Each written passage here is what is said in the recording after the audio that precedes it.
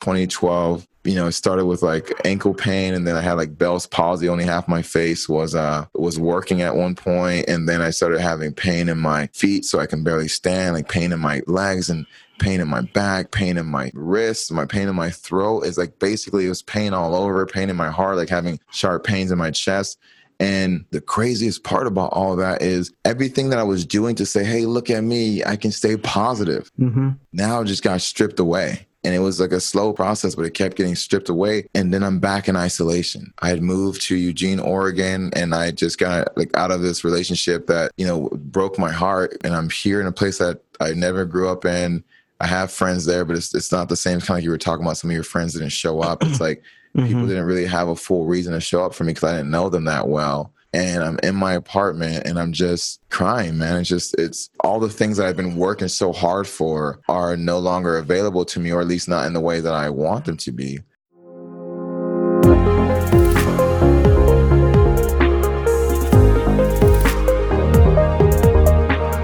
Welcome to Dads and Deadlifts podcast with me, your host, Rish. This podcast is to raise awareness around the social stigma of the word man up. Research has shown men are less likely to seek help for trauma, abuse, neglect, addictions, and mental illness because they will be perceived as weak. Research had directly or indirectly linked these problems to the social and cultural perceptions of the word man up. It's time to start a conversation and redefine this word man up.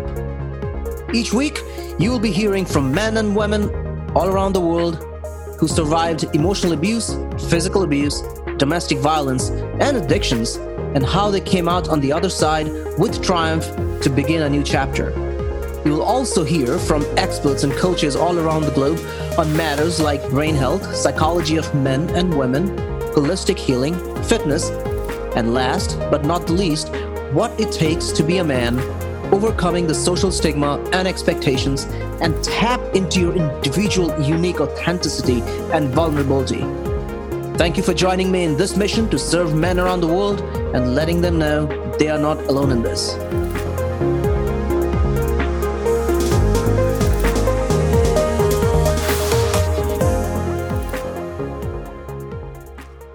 What's up, everyone? Welcome to Dads and Deadlifts, another episode. This is your host, Rish. So today we have a very special guest. I've been following this man for quite some time now over the last few months, and I am blown away, and I decided to bring him in because he's such an amazing individual. Just following him closely recently, I felt some change and I learned so much. So I definitely wanted to bring him on this podcast and share his knowledge, his expertise to help you guys. He's a change maker. He's a light worker to me, an amazing international speaker and coach. Please welcome Kemi Joseph. Kemi, thank you for being the guest.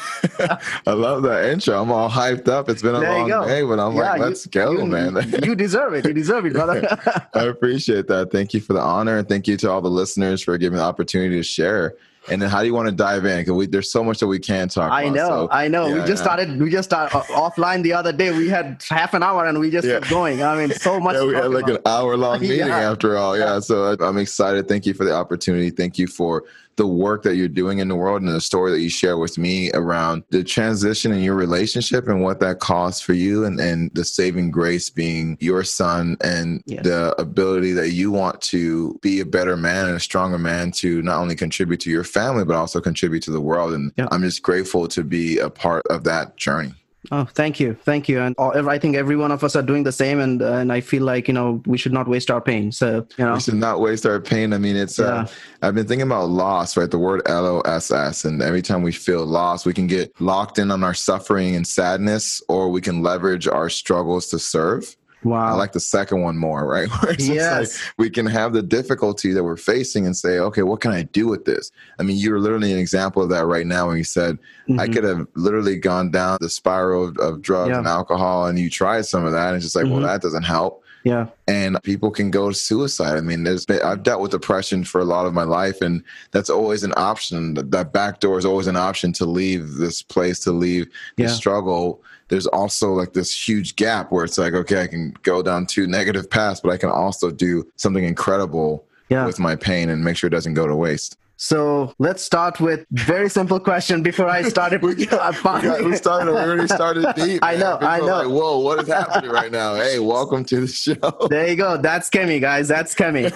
So tell my listeners who Kemi is. Man, that's a big question. I think, especially speaking of in its context to dads and deadlifts, I would say I'm a son, I'm an uncle, I'm not a father, right? So I want to be letting folks know too, right? I've had the opportunity to be a middle child. I have 9 siblings, so I'm like right there and I lost my dad when I was 13 years old.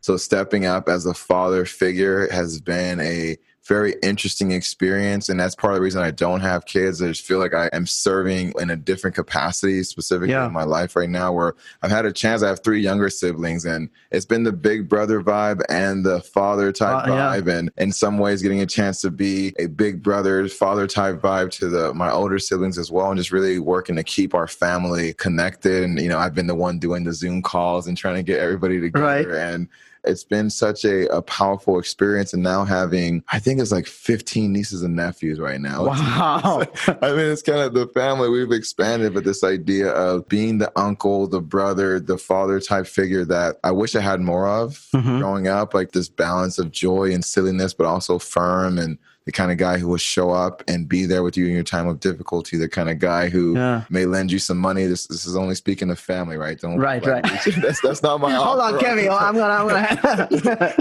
The point being that I just love that, just being there for people. And I think that's who I am. That's how people would talk about me. And sometimes people tell me stories of things that I've done. I'm like, oh, great. As long as you think I did it and it was positive, sure, why not? Right. But I think that's probably the essence of who I am. And I've accomplished some things, but that's more of the essence of who I am for sure. No, I agree. And I think like a lot of people, and I will release an episode and everyone will listen to the first episode where the naming convention comes from. You don't have to be a dad to leave a legacy. And I think that's basically my definition of dad, leave a legacy, because that's what my dad did for me. And I lost my dad at 23. So, and you are definitely leaving a legacy, brother. I can tell you that right now, everyone. I appreciate that. Listening to you. Yeah, thank you. So many people, tell me, Kemi, you'd be a great dad. And I think that's an honor. What they're saying is like they feel my heart and they know that I care. And I think when it's time to have a family, I will certainly adopt. I think of just kids like me. Like I lost my dad out of an accident, of a drunk driver, and then a situation of complication in the hospital. And so, to lose your dad suddenly makes a huge difference on someone's psyche. What I think about kids whose dads have left, I have one of my brothers is a single father. My younger brother is a single father. He has 2 kids. And, he was just talking about making sure that the kids get a chance to connect with their mom. But, you don't really hear about those many stories of the guys who take on the kids and say, I'm going to be there. And that's out of a response of us losing our dad when we were young.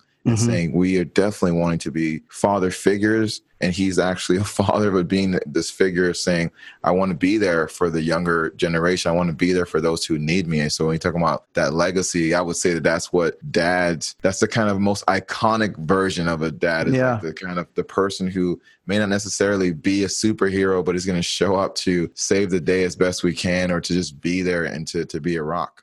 Right. No, I agree. And I think like that's where all of this started for me. I'm a dad. I'm a single dad now. And one time, and I looked up to my father. And then I came to US and I got into this whole corporate life, engineering and all that. And it became a project, and it's like money until this happened. And my son was born. He's 2.5 now. And I was going through a lot of emotional relationship, abusive, and a lot of problems with that. And eventually, of course, we parted ways. We are still good co-parent. And I was going under the addiction, basically, right? I was heavily dependent on alcohol. And until one day I realized something's going to change. Something's going to change because I need to show up. So on that topic, that's exactly what it is, that when I started finding my authentic version, because I lost myself, because I know who I am to the core. I don't believe in the fact finding yourself. We are all born that way. I'm a hard guy. It's like uncovering ourselves, right? We get all these things like piled on us, and we're talking about masculinity and the amount of mixed messages we receive as men that we're supposed to. Yeah. So I think it's like uncovering ourselves. Absolutely.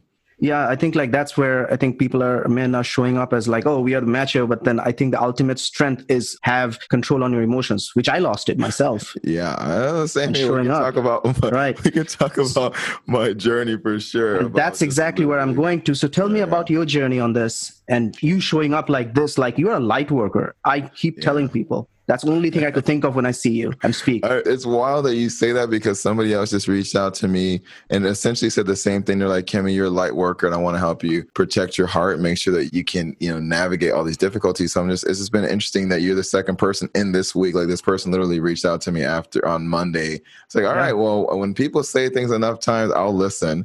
And so I want to share this quote I'm trying to find that I think is so powerful based on what you're saying. And I might have to paraphrase it because I can't find the exact thing, but it says, it is far easier to help guide and teach a boy than to try to change a man. So on the other hand, it's been my observation that the love of a child can easily change a man. It's a powerful quote. I want to leave it at that for now, but I just think about what I described with my brother and the man I've seen him become since having his son and having his sons. And sounds like you in the same way, that the love of a child, the kind of commitment to a child that says, I have to think beyond me. I have to think about how I'm raising my family, how I'm supporting them. Like that blows my mind. And just the innocence of kids before we start to pile all of these definitions and tell them who they're supposed to be and not to cry and all this stuff. It's, I think about being a light worker. It's like uncovering the things that have been blocking my light. And I see younger males, especially in this context, but, all kids, and saying, how do we make sure they don't have to hide that light and then have to uncover themselves later on? It's like, how do we protect that innocence and allow them to truly grow as the capable and strong human beings they are? So tell me about your journey. I know you said you lost your father at 13. Yeah. So how that journey had been, where you at one point kind of got into this whole thing, man up, this shallowness, were you able to shield yourself? Yeah, it's very interesting as preparing for this podcast, I've been thinking about what is my journey specifically as a young man, and it's a wild one. And so my parents are also divorced. So my parents are Haitian immigrants. So there's when you talk about man up, there's a whole nother series of cultural and for example, even having to relearn later as an adult some of the basic house cleaning and cooking and things that wasn't part of the women did that. We didn't do that. And now it's funny. I went to my brother's house recently, this past weekend, and my sister-in-law's cooking and she made amazing food. I was like, this is cooking. What am I doing then? What am I up to? Because this my stuff does never taste like my mom or my sister's food. I just think it's these small things that I'm realizing, okay, even from an early age, we were kind of told our roles. And I was a very emotional kid. It's I think today when people call me a light worker or an empath, I'm like, man, that sounds awesome, because when I was a kid, I was called a sissy, or I was called, eventually I would be called emotionally handicapped. Emotional fool. Yeah, I heard that all my life growing up. What the heck? What kind of label is that? Just basically saying you have to start to deny your emotions. And we see the problems that happen when we start to deny our emotions. So I was the kind of kid who went from either, trying to express this in tears or express this in violence.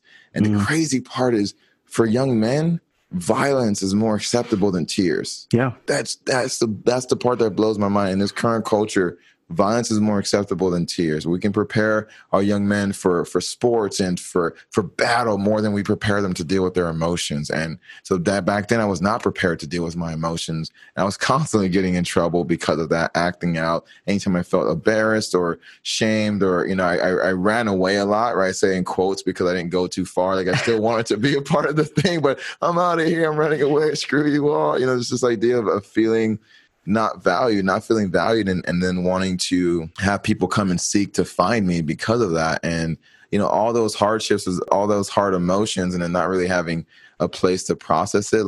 I look up to my dad still, but I doubt back then, we would have ever had those kind of conversations. I don't really think that was part of his perspective. And so then going to school and not really even knowing how to talk about these things or who to talk to about these things, I would just act out to the point where I get expelled in 4th grade, right? So we're setting the bar pretty low, saying that in 4th grade, this kid's already getting suspended several times by that point, stole from people. I was on a very difficult trajectory.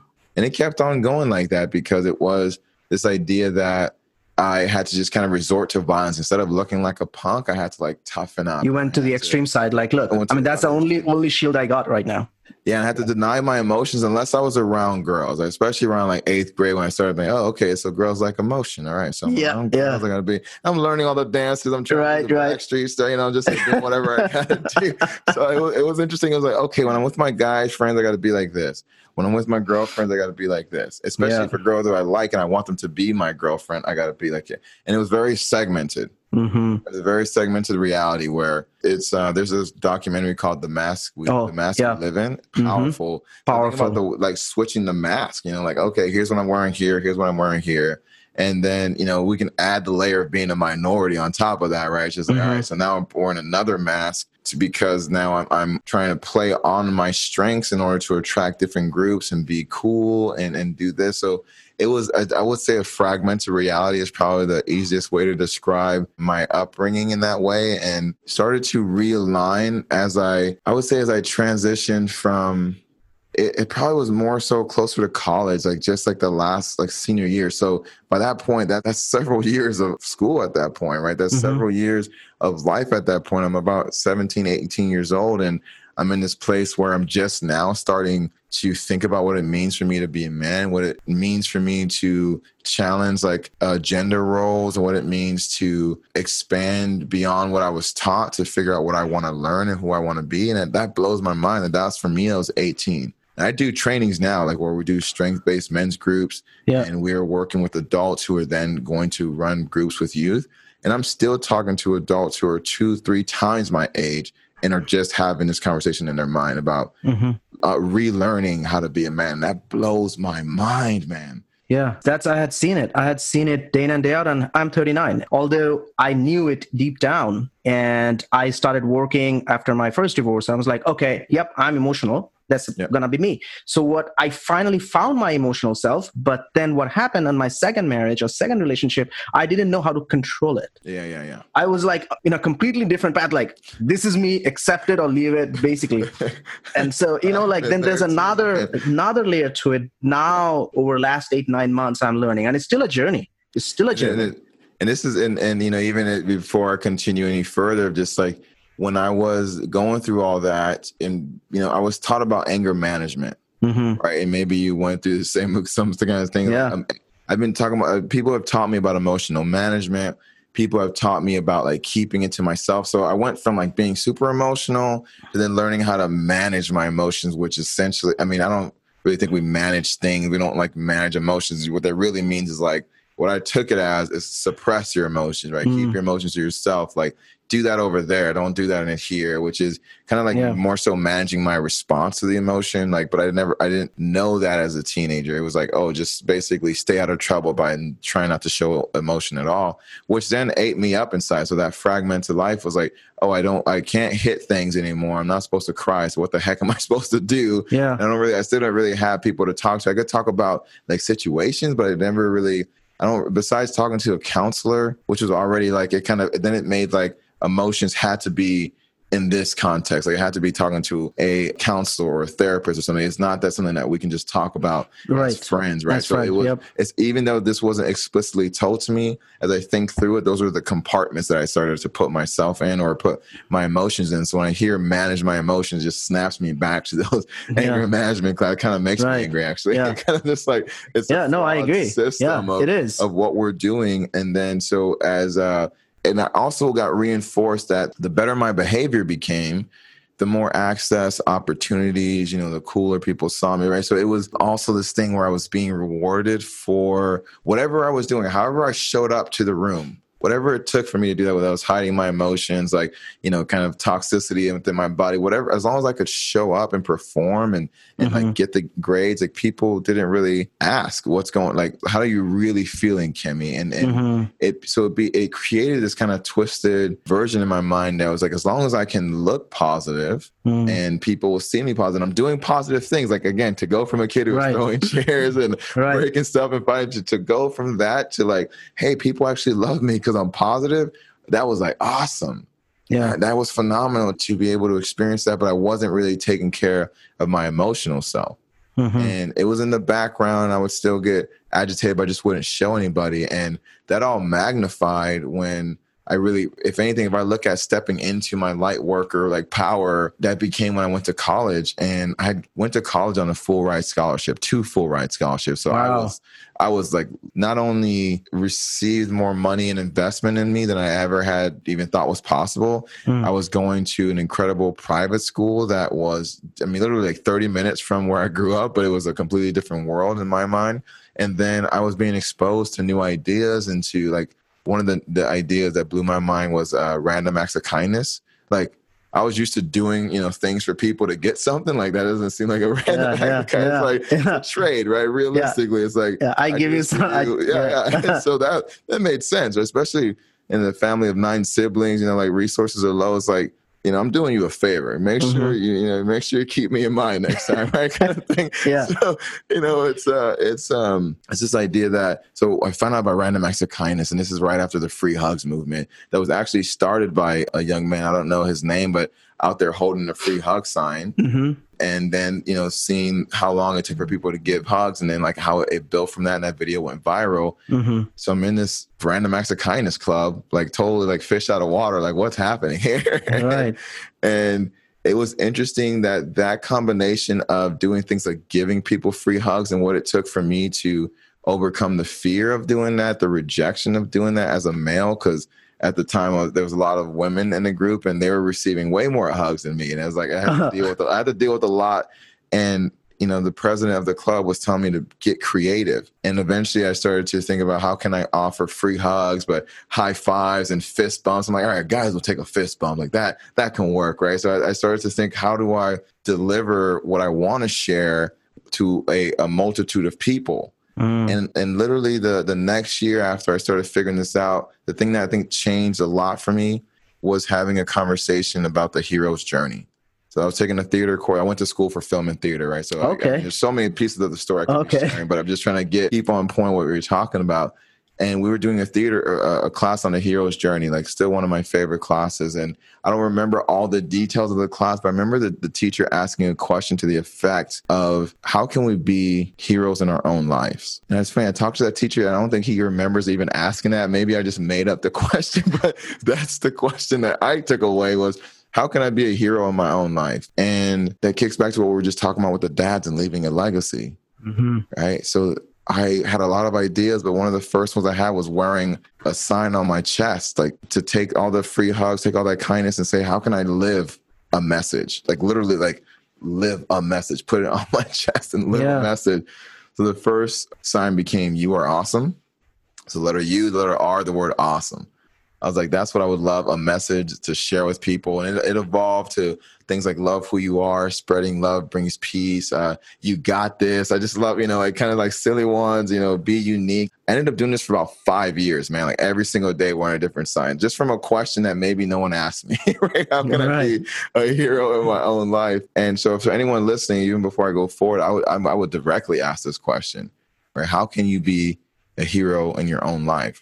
Right? Whether you're a dad or not, how do you serve and support other people in their growth? And as I tell this story, I think about the trap that actually created for me, because it magnified everything else that I just shared, where I didn't have my emotions kind of dialed in, but now I was getting even more attention, more praise, more celebration based on showing up as a positive guy, because this became a movement on campus that then grew into a nonprofit. And it was just so powerful for me to really be challenging myself to live what I've been asking myself to live. But because I was trying to live a hero, I then end up creating, technically it was a hero called Mr. You Are Awesome. Like there's a documentary about me and all that. Like literally I created I didn't know. Okay. I created this image of who I thought I was supposed to be. So when we talk about the context of being a hero, I'm trying to separate it, right? To make sure we allow ourselves to be human, because I didn't. It was like, oh, I want to be a hero. And I just took it to the nth degree. And it wasn't until I was touring the country on a scooter, like a moped, right? Like, it was like 10 months on a moped. And it wasn't until then that I was all by myself. I was meeting people along the way, and it was so powerful to connect with folks.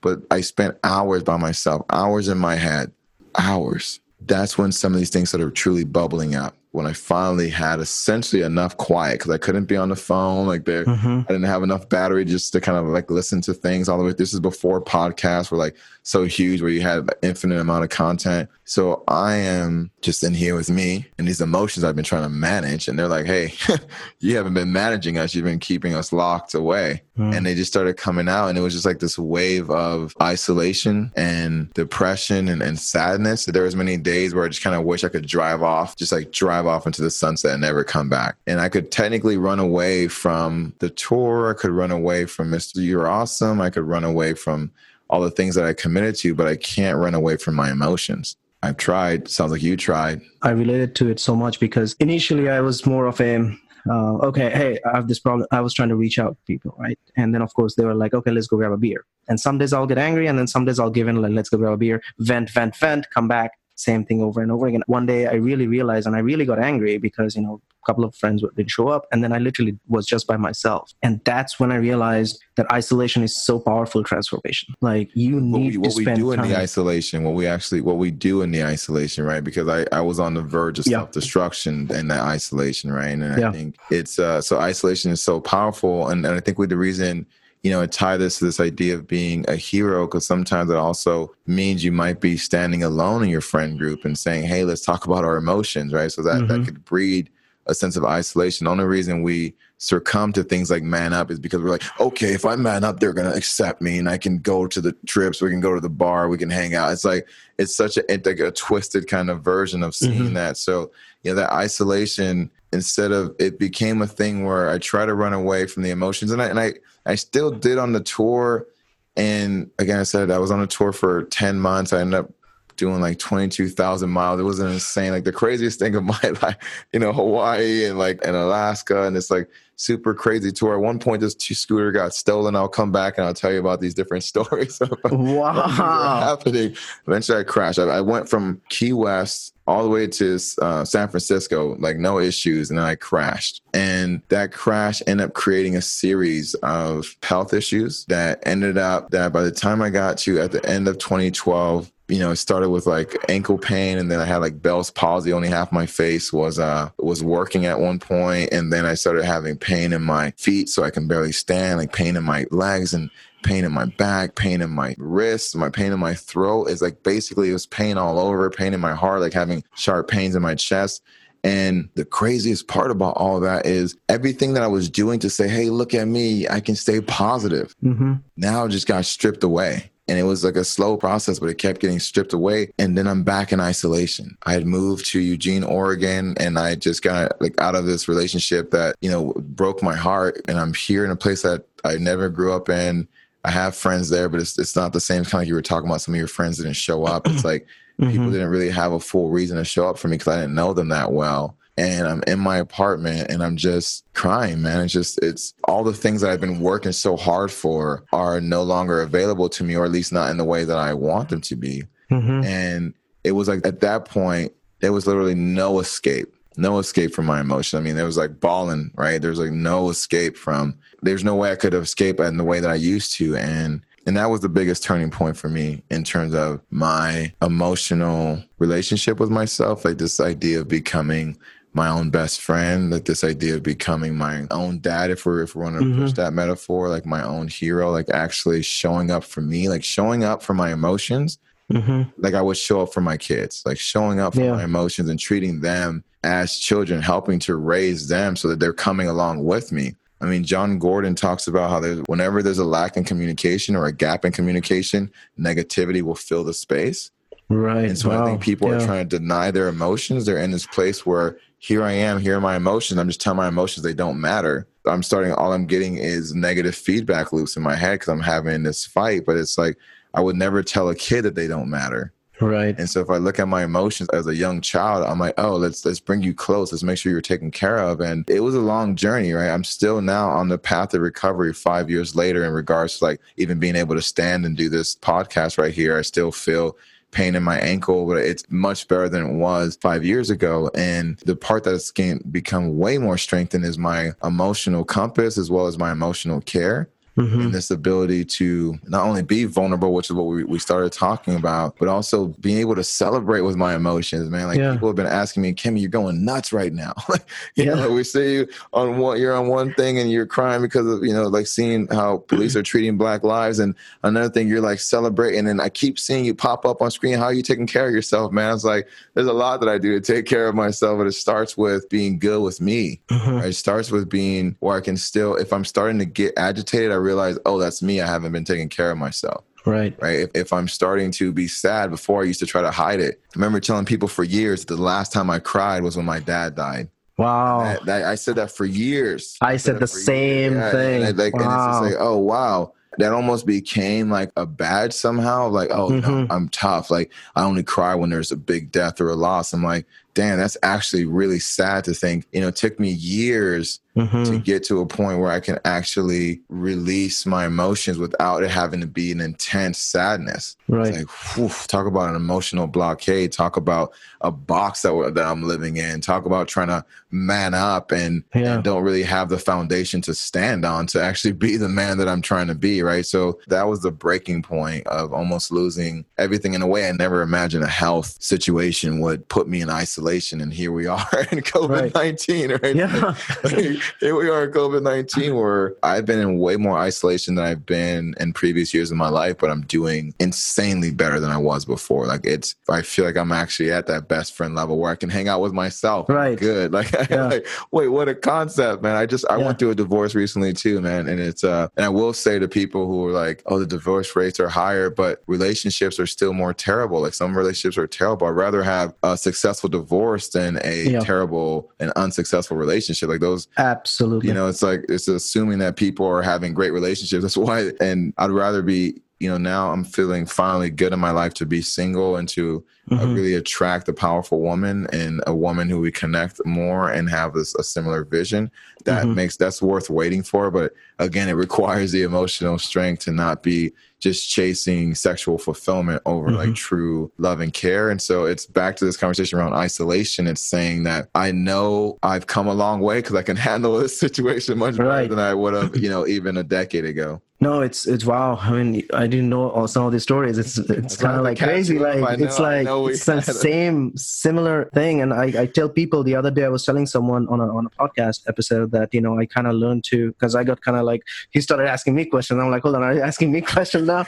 But the reason, once you have to realize that you will be in pain if you keep blaming the outside world, other persons, families, friends, and you never. It's a cycle situation. It's a cycle until you start working on yourself and going inner self. Even if you have the 3% fault, still that 3% is still killing you. So, and once I found that, I found the peace that I need. Now I'm human too. We all are human. There are still times I'm like, but now, as you said, it's easier to work and like, okay, I know exactly what to do. I have the tools. I have the tools, but I also have the permission, right? I think that when we're talking about that's a nice way to put it. Yeah. To say, one, I have the permission to take care of myself. I have the permission to cry. I have the permission to be strong. I have the permission to show up powerfully. I have the permission to be a hero. Like when we start talking about vulnerability, some guys are like, oh no, they just want me to cry. It's like, no. The crazy part too is some people don't feel like they give themselves permission to truly like laugh. Right? I've worked with guys, we're laughing, we're having a good time, and then someone pulled out a camera and they post up like, yo, what happened to the smiles? They're like, nah, man, if someone catches me smiling, they're going to think I'm a punk. I was like, whoa, I guess that I must be a punk, bro, because I want to have a good time. So it's like full spectrum. Are we giving ourselves permission to be a full human, not just a man, not just like block over here and say this is what it's supposed to be? Are we giving ourselves permission? And the world is giving men more permission, man. Think about the Avengers real quick. Like just to, like, and talking about heroes, right? I want to keep in that philosophy. If anybody watched the Avengers, I mean, I think we can do spoilers here, right? If you did not watch, I mean, we saw. Guys, don't leave me bad reviews because of the spoilers, okay? All right, just in case you didn't watch it, you know, we see in the last Avengers, I don't know all the titles they're calling these things, but we see in the very last one or the 2019 version, depending what year you're listening to, what else they're doing, right? They dealt with a tragedy. They dealt with a huge tragedy. I won't spoil it for you. Go back and watch it. Dealt with a huge tragedy. And we actually got to see the characters take it in different paths. especially the male characters, right? So for example, Thor, right, who's known as like the god with the bod, right? Yeah. Freaking and we see him go out of shape. We see him deal with it in the way you're describing, where he's drinking and he's just kind of, he's having a frumpy version of it. He's having a version where he lost himself, and it literally took him a whole movie to kind of refine himself, to uncover himself again. Do you know, like 10 years ago, we would never see that kind of image. No. It's just like, okay, I got to go get revenge. I mean, it's pretty much what all the other male movies have been. Is like, I've been hurt, I got to get revenge. Someone took my wife, I got to get revenge. Someone hurt my family, revenge. It's like, we barely see them actually process emotions and figure out how to get peace with or without revenge. And that's the part that blows my mind. The permission is there now. And just like the invitation to be a hero is here right now, it's just people have to step up, not man up. You got to step up to truly be who you want to be. I think that's basically exactly the issue right now, right? You have the tools, you have the permission, you have everything right now that it's out there. Worlds have changed. We are not back in our 50s and 60s where man means like a Marlboro man, right? Like literally. Because the other day I wrote a post like, imagine Marlboro man walking into a therapist's office. It's not going to jive with his image. That's why somehow this whole word was created. But coming back to the topic is same thing. And we will talk about that, of course, current situation that's going on. Same thing that we're seeing there. You have to acknowledge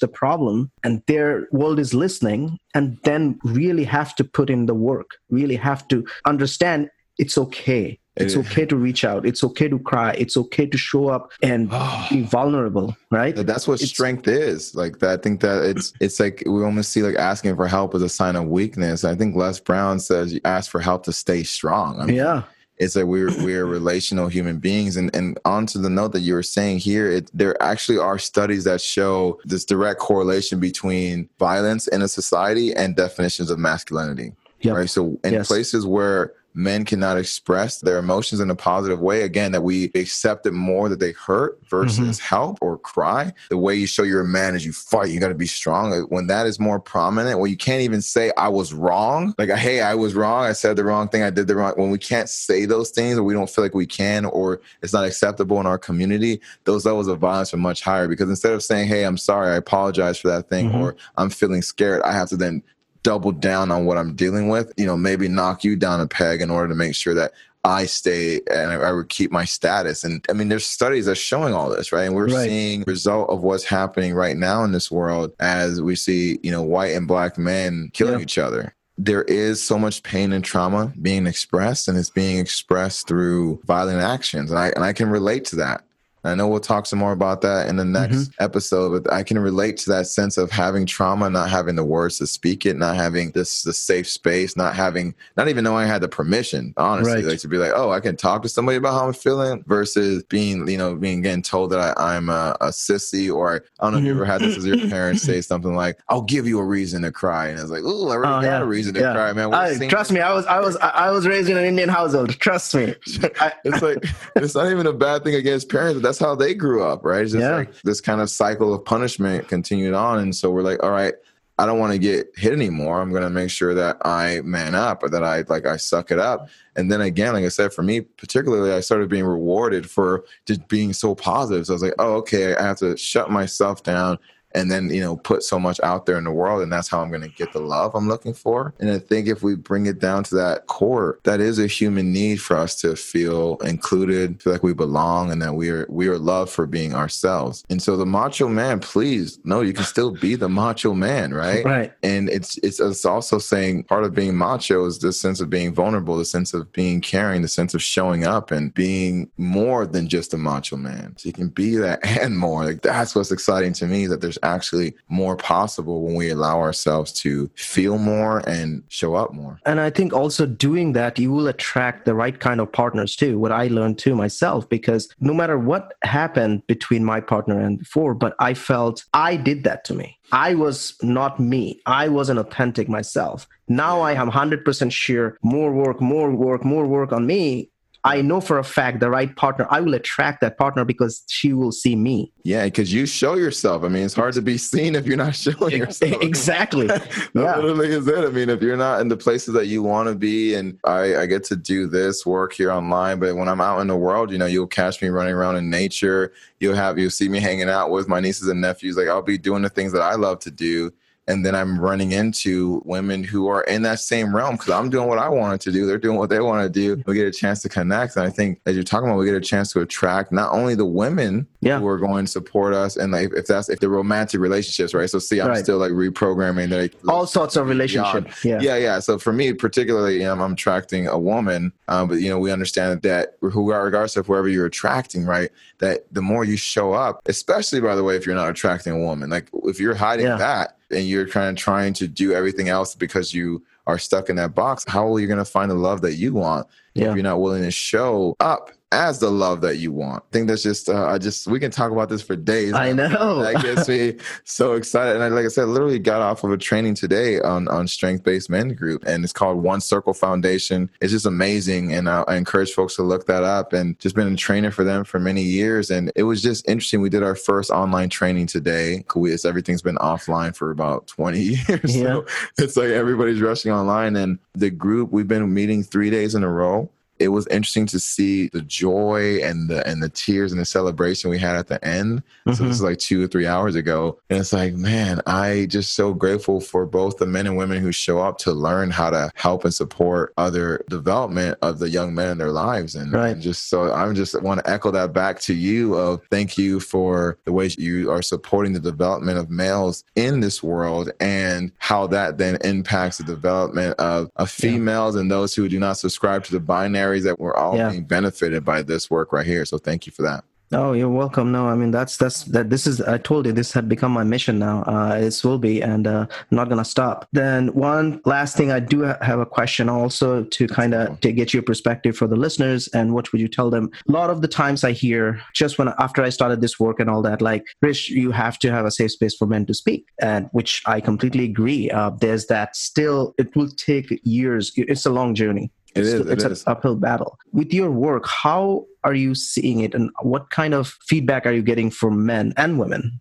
There's a reason that I've been sharing stories and laughter and humor in addition to talking about the hard things. Like you working specifically with men, right? It can't just be a conversation, right? We just had a conversation here. So whenever we're doing the work, we're having them do hands-on things, right? We like to do hands-on. So if, for example, if you're ever going to run a men's group, be thinking about how do we have conversations about how do we have projects, how do we have competition, how do we have things that allow us to fully express that part too, and then also lean into the difficult conversations, lean into the healing that is required for us to truly show up. But you got to have both, right? We were just talking right now, but I was trying to bring some energy for those who are listening. Like, I get hyped up too. Yeah, we need all of that in order to truly make sure that folks, or especially men, that men can stay engaged. Right. And men can feel like they have the safe space, but they also have the space to be, the roughness, to express.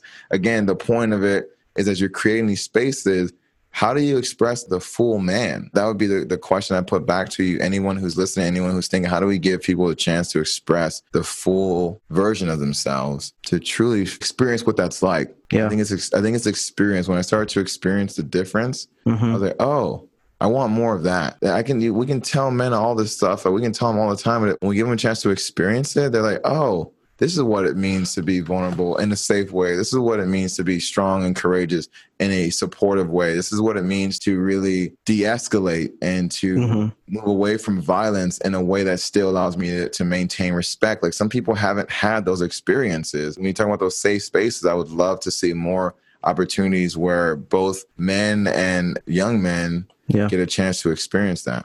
Absolutely. Thank you so much, Kemi. I know you have back-to-back meetings probably scheduled, but guys, we'll definitely bring Kemi back. And there's something going on this Friday.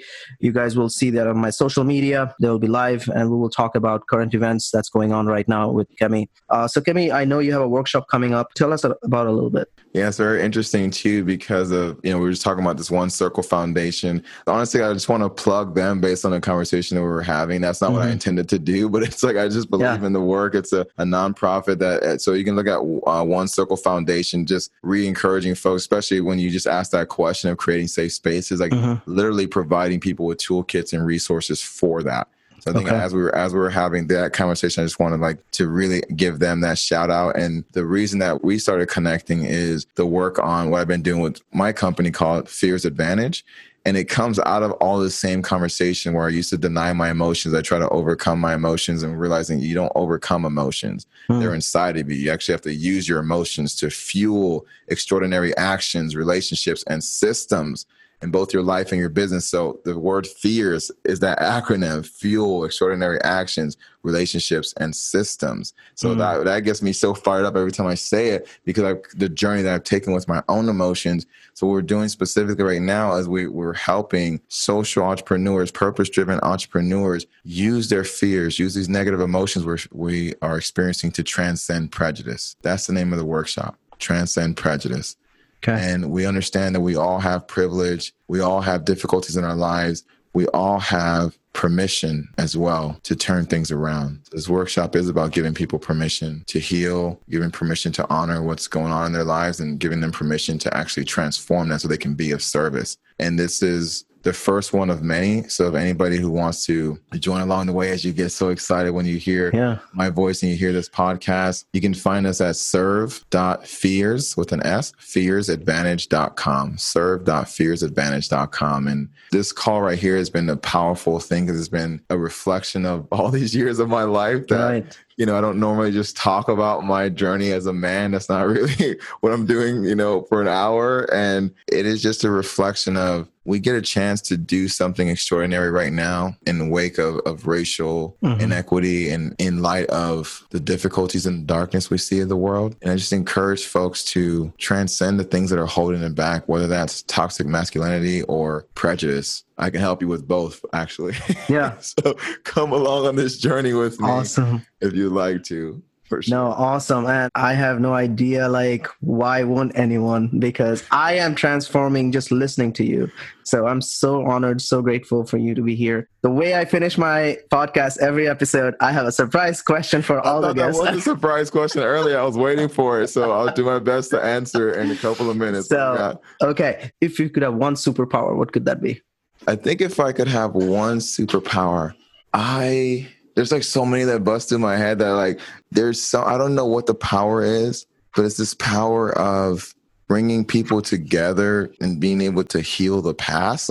If there's a way to do that where that would be the thing. It's not time travel. I don't need to go backwards to fix things. If I can fix things in people's minds, that would be the greatest gift. I think, especially for things that are happening right now, because we have so much information about the past. We're constantly thinking through the past in order to perceive the present. So we're having, I don't know about you, is English your first language or second? English is my second language. Same for me, right? So it's sometimes I hear English and then I got to process it to then speak Creole or vice versa. So it's kind of the same thing. We're seeing the present, we're processing it through the past, and then we say something and then we act. I'm wow. I could help people kind of catch up to right now and say, we can do things differently. That would be my greatest superpower and gift back to the world for sure. I can tell you right now, you have that superpower, brother. You are probably growing too. I believe in journey. I never believe in okay, I reached my goal, but you are already doing it, brother. You're a light worker. So before I end, I'm an avid reader. I read a book and I try to finish one quote based on the theme of the episode. And I'm going to finish this going with what you were saying. This is a book that I'm reading right now, Untamed by Glennon Doyle. Nice. And it says, our men are caged too. The parts of themselves they must hide to fit into those cages are the slices of their humanity that our culture has labeled feminine. Traits like mercy, tenderness, softness, quietness, kindness, humility, uncertainty, empathy, connection. We tell them don't be these things because they're feminine things to be. Be anything but feminine. The problem is that the parts of themselves that our boys have been banished from are not feminine traits. They're human traits. There is no such thing as a feminine quality because there's no such thing as masculinity or femininity. Femininity is just a set of human characteristics, so as masculinity. A culture pours into a bucket and slaps with the label.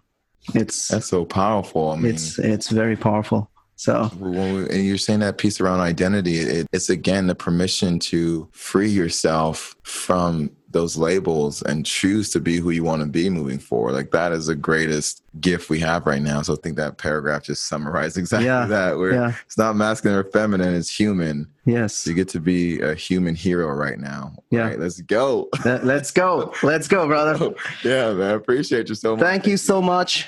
Guys, here's to the end of another episode with Kemi Joseph.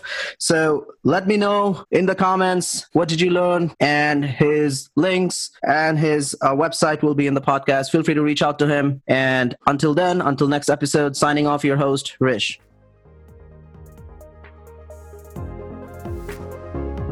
Thanks for listening to another episode of Dads and Deadlifts. And I hope you are as excited as I am learning from our guest today on the specific topic. Please subscribe, share, and leave a comment, and tag Dads and Deadlifts on Instagram and Facebook with your experience of today's episode. Because remember, your one share might save someone from feeling alone and provide them the tools they can incorporate in their daily lives. Let's each of us do our part in helping men around the world. You can personally message me on my Facebook page or Instagram page, Dads and Deadlifts, if you want your story to be shared on the podcast, or if you just feel alone and want someone to reach out to. Always remember, you are not alone.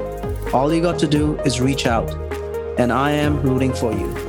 Until next week, your host Rish signing off. I will see you next week with another brand new episode.